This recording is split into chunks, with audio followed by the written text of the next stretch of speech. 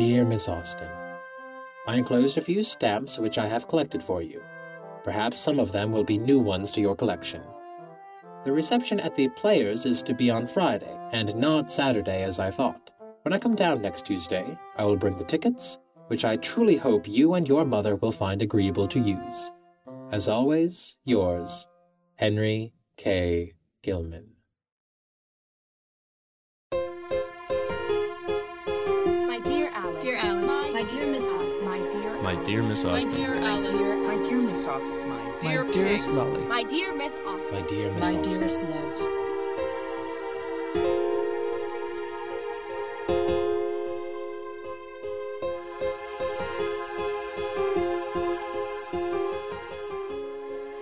I'm Pamela Banos, in collaboration with the Alice Austen House Museum.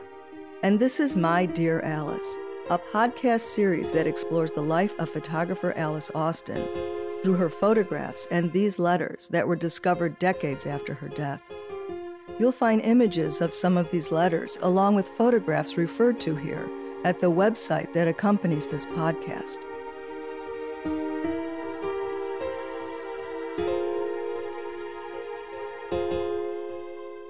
Chapter 4.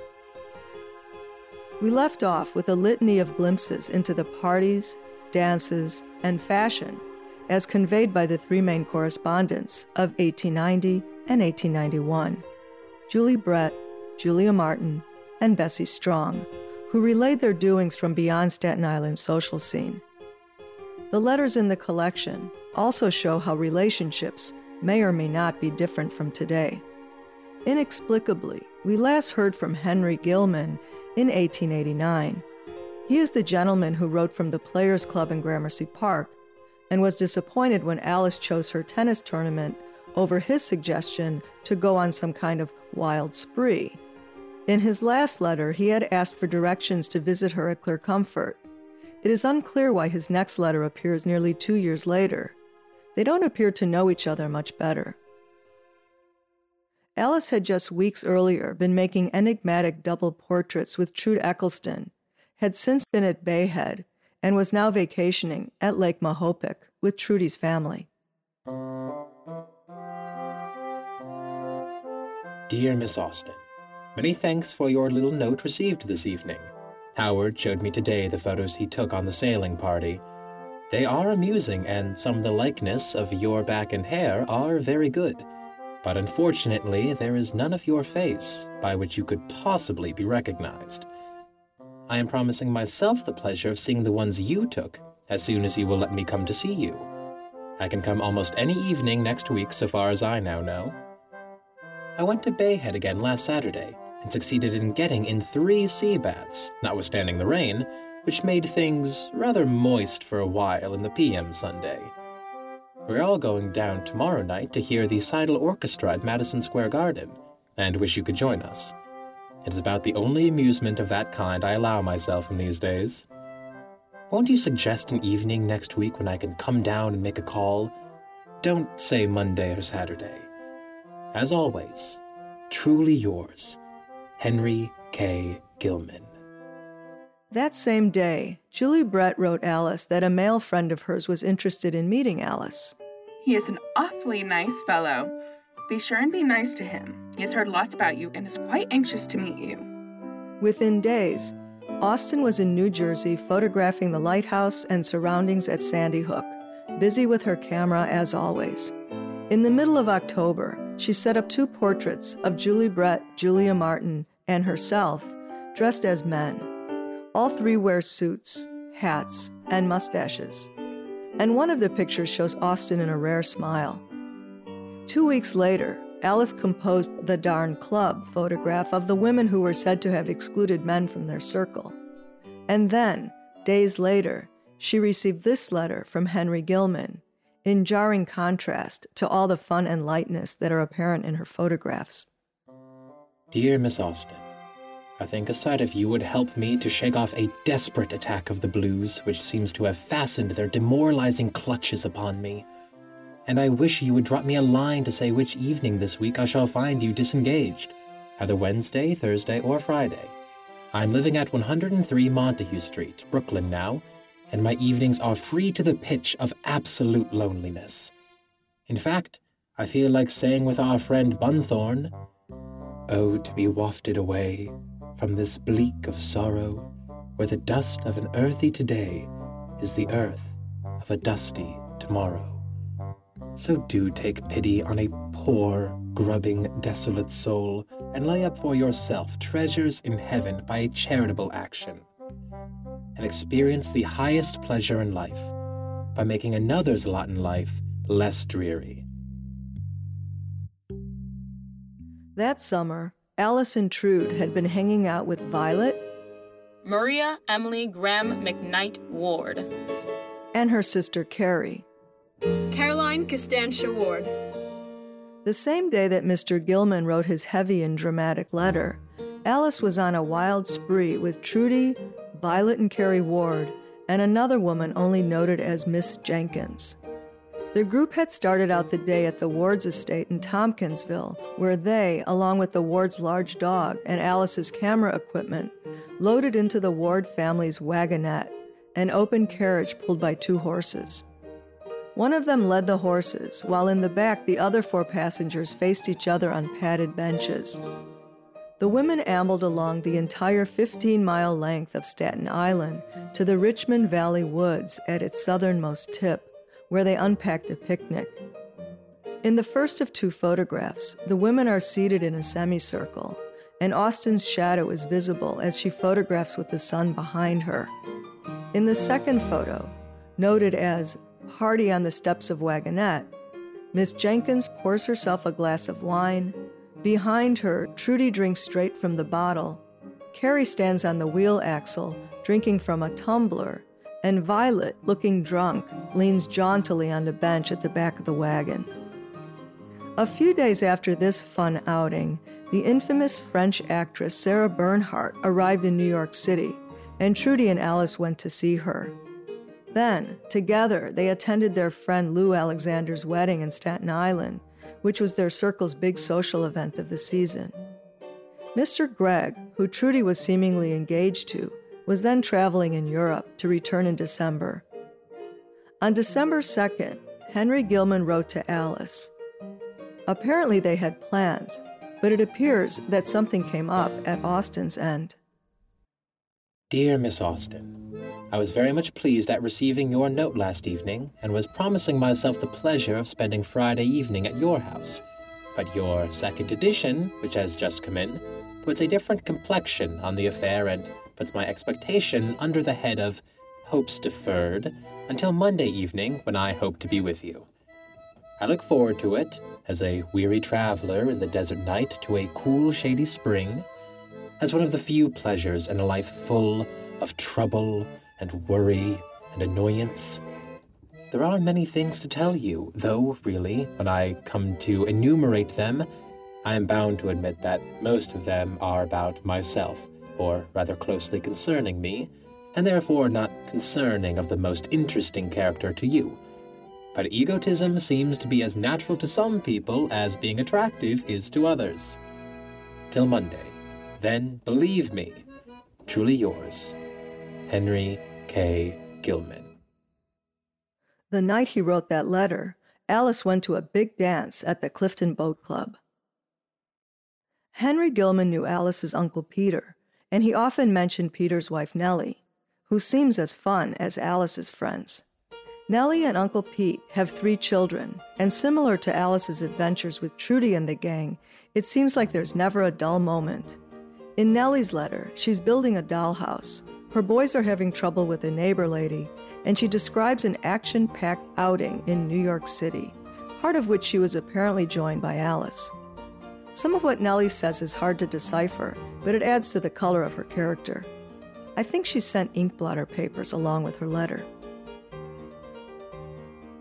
My dear Lal, you will think I have inflicted a tremendous missive upon you before you have opened this letter, and how relieved you will be to find it is mostly paper.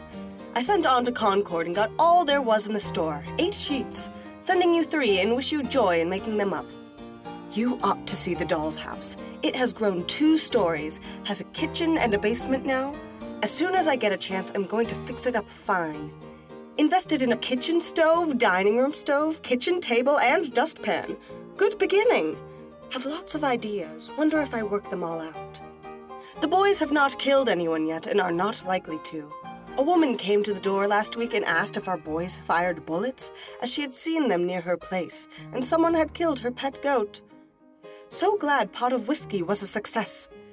Hope you had on your swell pink bonnet while under the fire of the sisters' glasses. What fun! Wish I could have been with you in the background. After I left you on 22nd Street, I went into Miss Butler's and then did one errand and got out on the 6 train. Home at 7:30, had tea, and went down to rehearsal, more dead than alive. My feet were so tired. We had been on pretty steady trot all the time, but I enjoyed it so much. Let's try it again before many moons. Saw more that day than I would in a lifetime alone.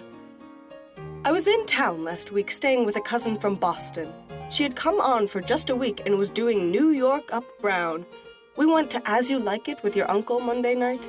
Tuesday we spent at the Met Museum, and in the evening we went to Alabama at the Palmer Theater by ourselves, as independent as two toughies. Wednesday I spent with the Fultons. Frank is as happy as a clam at high water.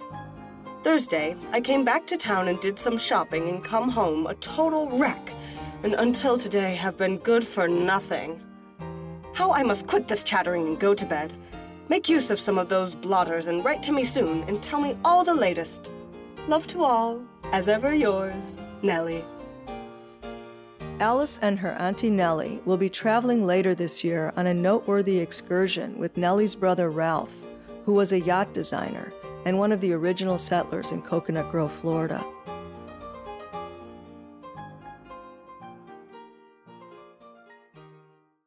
In February, Julie Brett convinced Alice to visit her again in Bethlehem, Pennsylvania.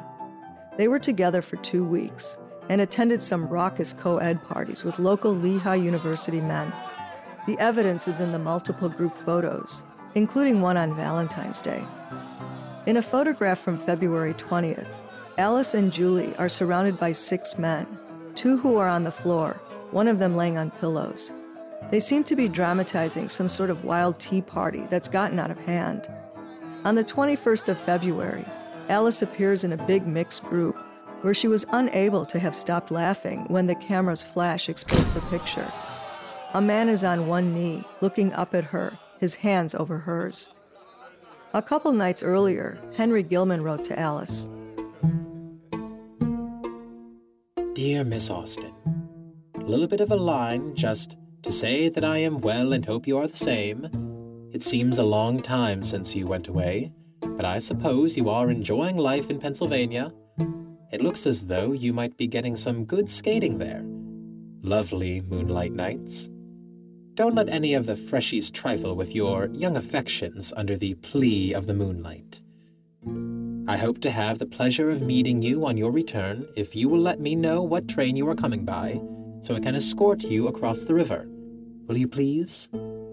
Don't stay too long. As always, yours sincerely, Henry K. Gilman.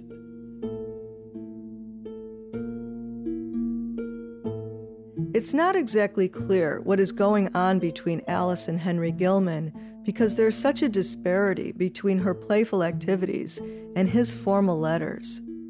In her 10 days away, Alice received 2 letters from Julia Martin and 3 letters from her mother, the last one from her mother acknowledging Alice's postcard that said that she would be staying an extra day, and then another letter from Mr. Gilman.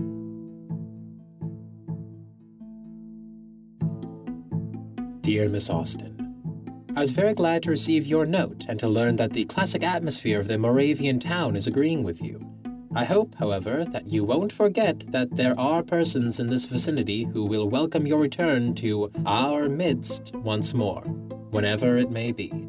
Don't forget to drop me a line to say by what train you will come, if you will allow me to meet you. Hoping soon to see you. I am, as always, truly yours, Henry K. Gilman. Upon her return, Austen seems to have gone straight to her darkroom to develop and print the group photos.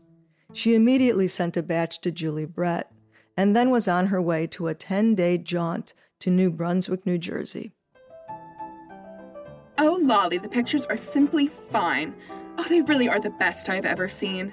But really, it is awful. You cannot print them all. What is to be done?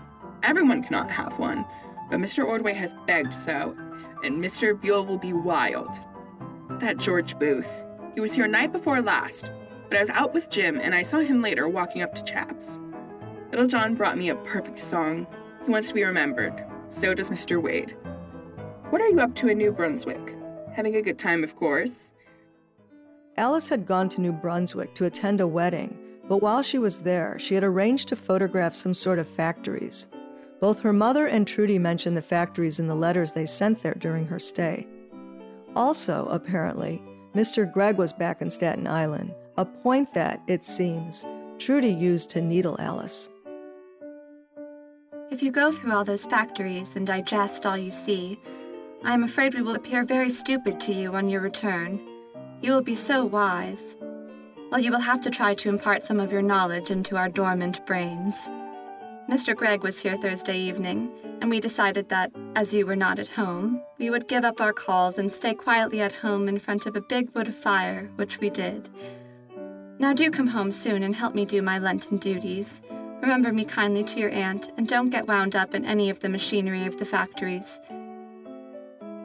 These letter snippets that acknowledge Austen's photographing factories, of which there is no remaining evidence, are surrounded by other amusing tidbits, as in other of her mother's free-thought missives.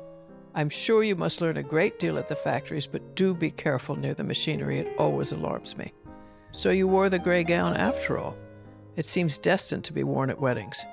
Nellie, the girl, tells me she has been using trichoform, and her hair has grown so thick she does not know what to think of it.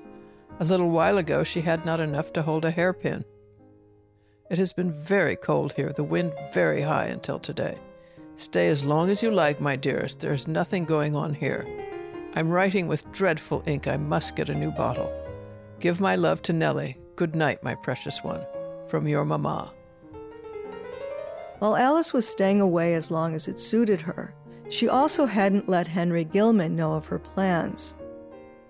Dear Miss Austen, I have waited in vain for an indication from you that you are at home again, but all signs seem to fail in damp weather, as well as in dry, and it looks as though, in the language of Scripture, there shall no sign be given, hence their tears. Won't you let me know if I can't come down and see you, and when? Please let me hear from you, and believe me, as always, yours, H.K. Gilman. It seems that Alice responded to his letter, and it further provoked him. Dear Miss Austen, you didn't mention your address in New Brunswick, and I don't like to send letters at large, so I will send this to Clifton and hope your thoughtful family will forward it to you. I am very much disappointed in not seeing you before this, and shall hold myself in readiness to come to you any evening after Wednesday next. I am glad you think I have been having gaiety in the big city. Gaiety and I are strangers, these many moons. We don't speak as we passed by. There was one referred to in the Scriptures described as a man of sorrows and acquainted with grief. In this one particular, I can claim a resemblance to him. I am sorry I can't write a more cheerful letter. I don't like to write letters when I am blue. Do you? Let me hear from you how soon I can come down. As always, yours, H.K.G. Alice eventually returned to Clear Comfort. Dear Miss Austen, I had almost despaired of hearing from you this week when your note was put into my hands at dinner time this evening. I don't like to think how long it is since I last saw you, and I look forward to Tuesday evening with great anticipation. I take this opportunity to redeem my promise by enclosing a few postage stamps, which I have collected for you, and which I hope will turn out to be new ones to your collection. Until Tuesday, believe me as always, sincerely yours, Henry K. Gilman. In between Henry Gilman's letters, Alice received one from one of the Bethlehem men. Apparently there were more cameras recording the group hijinks than just hers. And the letter shows that even though men were more formal in their correspondence, they could also be casual and even jokey, and we'll see that the men's correspondences that she later kept up had interests more aligned with her own. My dear Miss Austen, I sent you a package by mail yesterday containing the 3 plates and 1 of each set of pictures. I hope the plates will reach you unbroken. By the way, your mind and Julia Brett's run in remarkably similar channels. Sometime about 2 weeks ago, Julia took up the thread of your discourse, almost, one might say, where you dropped it. In the face of it all, however, Julia insisted that there was absolutely no collusion. It seems strange how 2 minds should be so in sympathy. In half an hour, I am due in Bethlehem to have a hearing and take testimony in a divorce case, which will probably result in my recommending the court to grant a divorce. So, you see, I am doing some good to my fellow creatures. Believe me, very truly yours, George Rodney Booth. And in other glimpses into relationships, some of the letters reveal histories that open up new ways of thinking about what queerness may have looked like in the early 1890s. Here's Julia Martin talking about the occasion surrounding a popular opera singer. I think I am going to hear Adelina Patti on Friday evening. Some friends have an extra ticket, and if their friend who is visiting them does not remain over Friday, I am to go. I must tell of these friends, Miss Tibbets and Miss Richards, age questionable, commonly known as the 2 Marys. They met a good many years back and took the greatest fancy to one another, so decided to try living together, and it met with so much success that they have lived with each other ever since. Both have a little money, and they keep house in a most delightful way.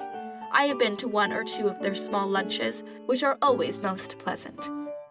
They are always together, and I believe sleep in each other's arms, and both are great friends of Mrs. Cooper's. Perhaps you and I might sometimes set up such an establishment. Only I speak for a bed for myself. Please remember these 2 Marys, as you may hear of them later. When I have time, I go and sing for them, and we have great fun, and in many ways they are very kind to me. I researched these 2 Marys who were 20 years older than Julia and Alice, born in the mid-1840s, and found that they remained together for the rest of their lives, traveling frequently to Europe and then moving to Switzerland permanently in 1910, where they lived in the Grand Hotel in Lucerne until their deaths.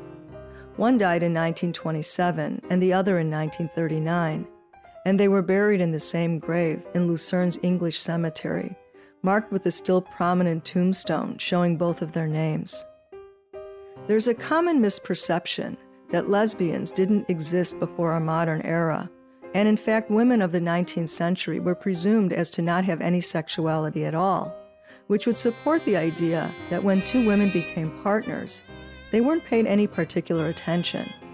Just 5 years before Julia Martin's letter, Henry James's book, The Bostonians, portrayed 2 women who lived together, and, as written, may or may not have been in a sexual relationship. Such arrangements, typically among independently wealthy women, perhaps like the 2 Marys, came to be known as Boston marriages, sometimes also referred to as romantic friendships. There was no acknowledgement of sexuality. In a few years, another novel would introduce the term bachelor maid, which identified single women who chose to live independent of men. All these 19th century terms, and including old maid and spinster, show a grappling with how to classify an unmarried woman, which led to another name, the new woman, which at this juncture came to describe pretty much any woman who strove for independence, like Alice Austen. All of this goes to say that Henry Gilman seemed horribly mismatched for Alice. No sooner had she returned home, Alice was planning another trip, this time with her fun Aunt Nellie, who in this letter is also inviting her to Madison Square Garden to see Barnum and Bailey's greatest show on earth, and she tells of her travails to hire a cook. My dear Lal, I have just 10 letters that I ought to write, and no nonsense about it. But on the strength of it all, I am going to chatter to you instead. Plague take dirty letters. Would you like to go to Barnum's at Madison Square Garden when we take the cots? I propose an adult to each child. Then I think we might all enjoy it. The cook question is not decided yet. Miss Butler brought one home the evening after you left me wrestling with the kitchen fire. And such a daisy, as she proved. Made that bread with baking soda, and it all had to be thrown away. Set the chickens on the table with their arms and legs playing Simon Says, thumbs up. Altogether, she was a treasure, and I wept when she left last Thursday. Do hope your photos are good. Let me know as soon as you devil them up. Love to all, and come again when you can. More factories waiting to be appreciated. Yours affectionately, Nellie. Alice continued with her travels and was soon off to Massachusetts with her Aunt Nellie, traveling between Cambridge and Concord, and staying for nearly the entire month of June. In the middle of the month, she received a letter from Henry Gilman, whose note began on a typical downbeat. Dear Miss Austen, there has been a silence that could be felt since you went away. I hope it is because you are having an extremely good time and not because you are ill. And then a few days later, a somewhat typical letter from Trudy. My dearest Alice, I had just sent you off a long letter the day yours arrived, and find to my horror that instead of Concord, I put Cambridge on the envelope. I have sent a postal card to the postmaster at Cambridge asking him to forward the letter to you at Boston, but goodness knows if he will. I simply cannot write all that stuff again, so I'll wait and tell you all about what has happened since your departure. And then she spoke of loyal Charlie Barton, who was often gazing admiringly at Trudy in photographs. I went over to the fair last night at the New Brighton Tennis Club with Charlie and Ellie Barton. I just made up my mind that if he wished to be useful, I would use him. He was very nice and presented me with a beautiful Japanese teacup and a big bunch of roses. The grounds were beautifully illuminated and the night perfect. All the girls were in pretty light costumes and looked so sweet. And then, in a ribbing personal slight, we get a little insight into Alice's opinion of Trudy and Mr. Gregg. Well, I must stop and do 1,000,000 things. I have asked Fanny Roberts, Mr. Lassiter, and a friend of Fanny's down for the boathouse dance Monday eve. I will ask Mr. Gregg down to go to the next one with us if I have your kind permission. In the middle of August, Mr. Gregg wrote Alice a terse and cryptic little letter. Dear Miss Austen, I received your note, and I'm glad the little picture reached you all right. I shall be very glad to come down Tuesday afternoon for a good talk. Expect me about 5 o'clock p.m. Sincerely yours, John C. Gregg, Willets Point. And this is the last we hear of Mr. Gregg. That summer, Alice went with Trudy and her family to Watkins Glen, New York, where Trude's mother was admitted to a spa-like resort, then known as a sanitarium, for doctor-prescribed rest. While there, Alice and Trude took up an acquaintance with an 18-year-old boy that they referred to as Mr. Hopper. A playful and funny young man, he accomplished the feat of having Alice break into a full smile in a dramatized photograph where he struggles to open a bottle of wine, and then they simultaneously pour each other a drink.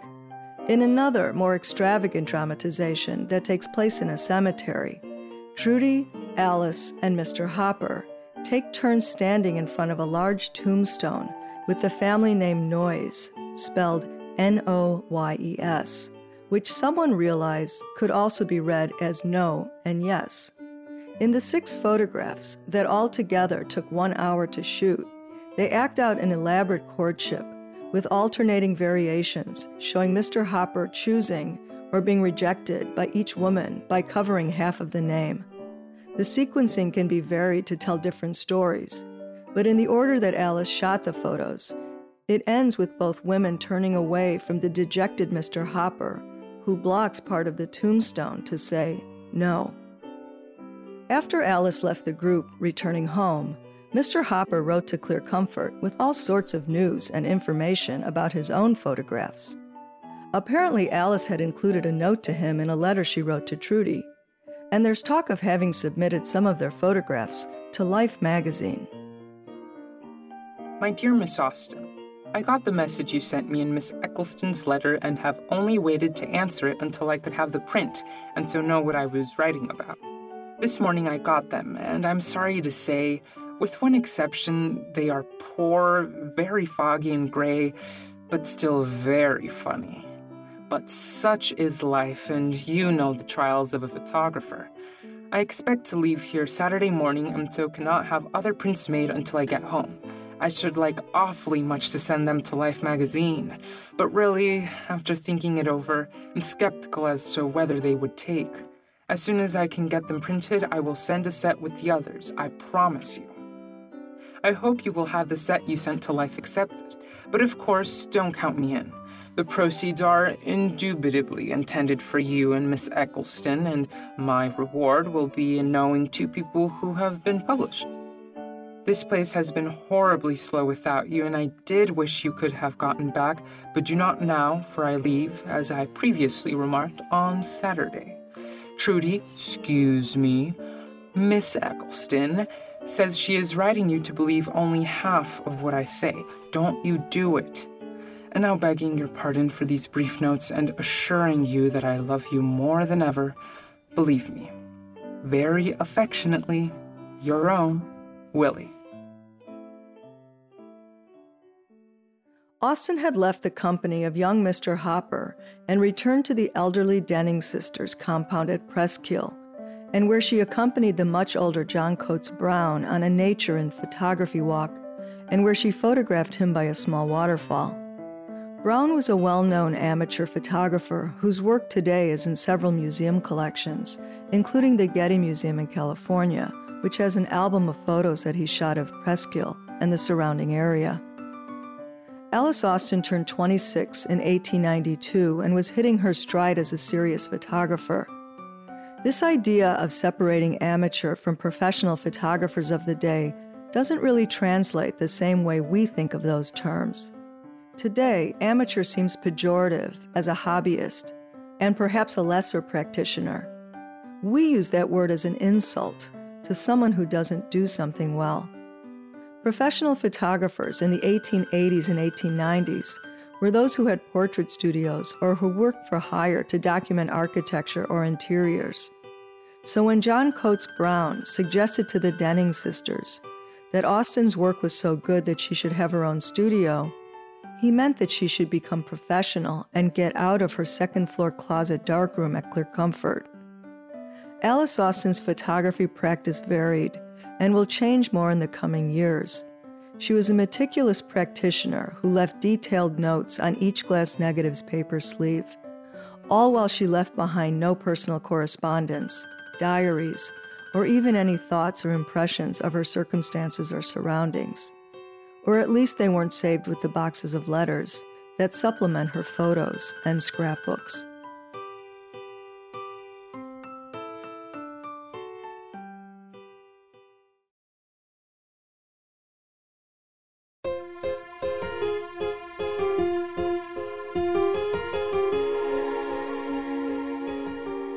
This episode showed a variety of relationships among Alice and her friends, which will continue to change, especially as athlete Daisy Elliott enters the picture.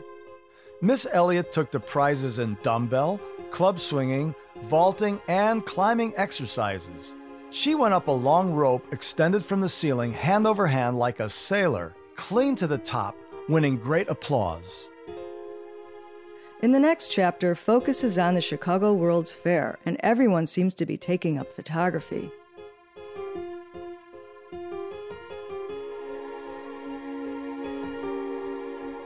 This episode featured the following voice talent in their order of appearance: Benjamin Joris, Sidney Hastings Smith, Madeline Bagnall, Maya Slaughter, Kylie Boyd, Rachel Hilbert, Roy T. Butler, Nicholas Kinney, Liv Glassman, Charlie Nicolini, Efren Ponce, and Tom Banos. Sound editor, Kendall Barron. Original music by Nicholas Rosa Palermo and me, Pamela Banos. Other music from Freesound and other public domain and attributed sources. Links are in the website that accompanies this podcast, where you'll also find images of some of the letters and photographs that are referred to in each episode. That's mydearalice.org.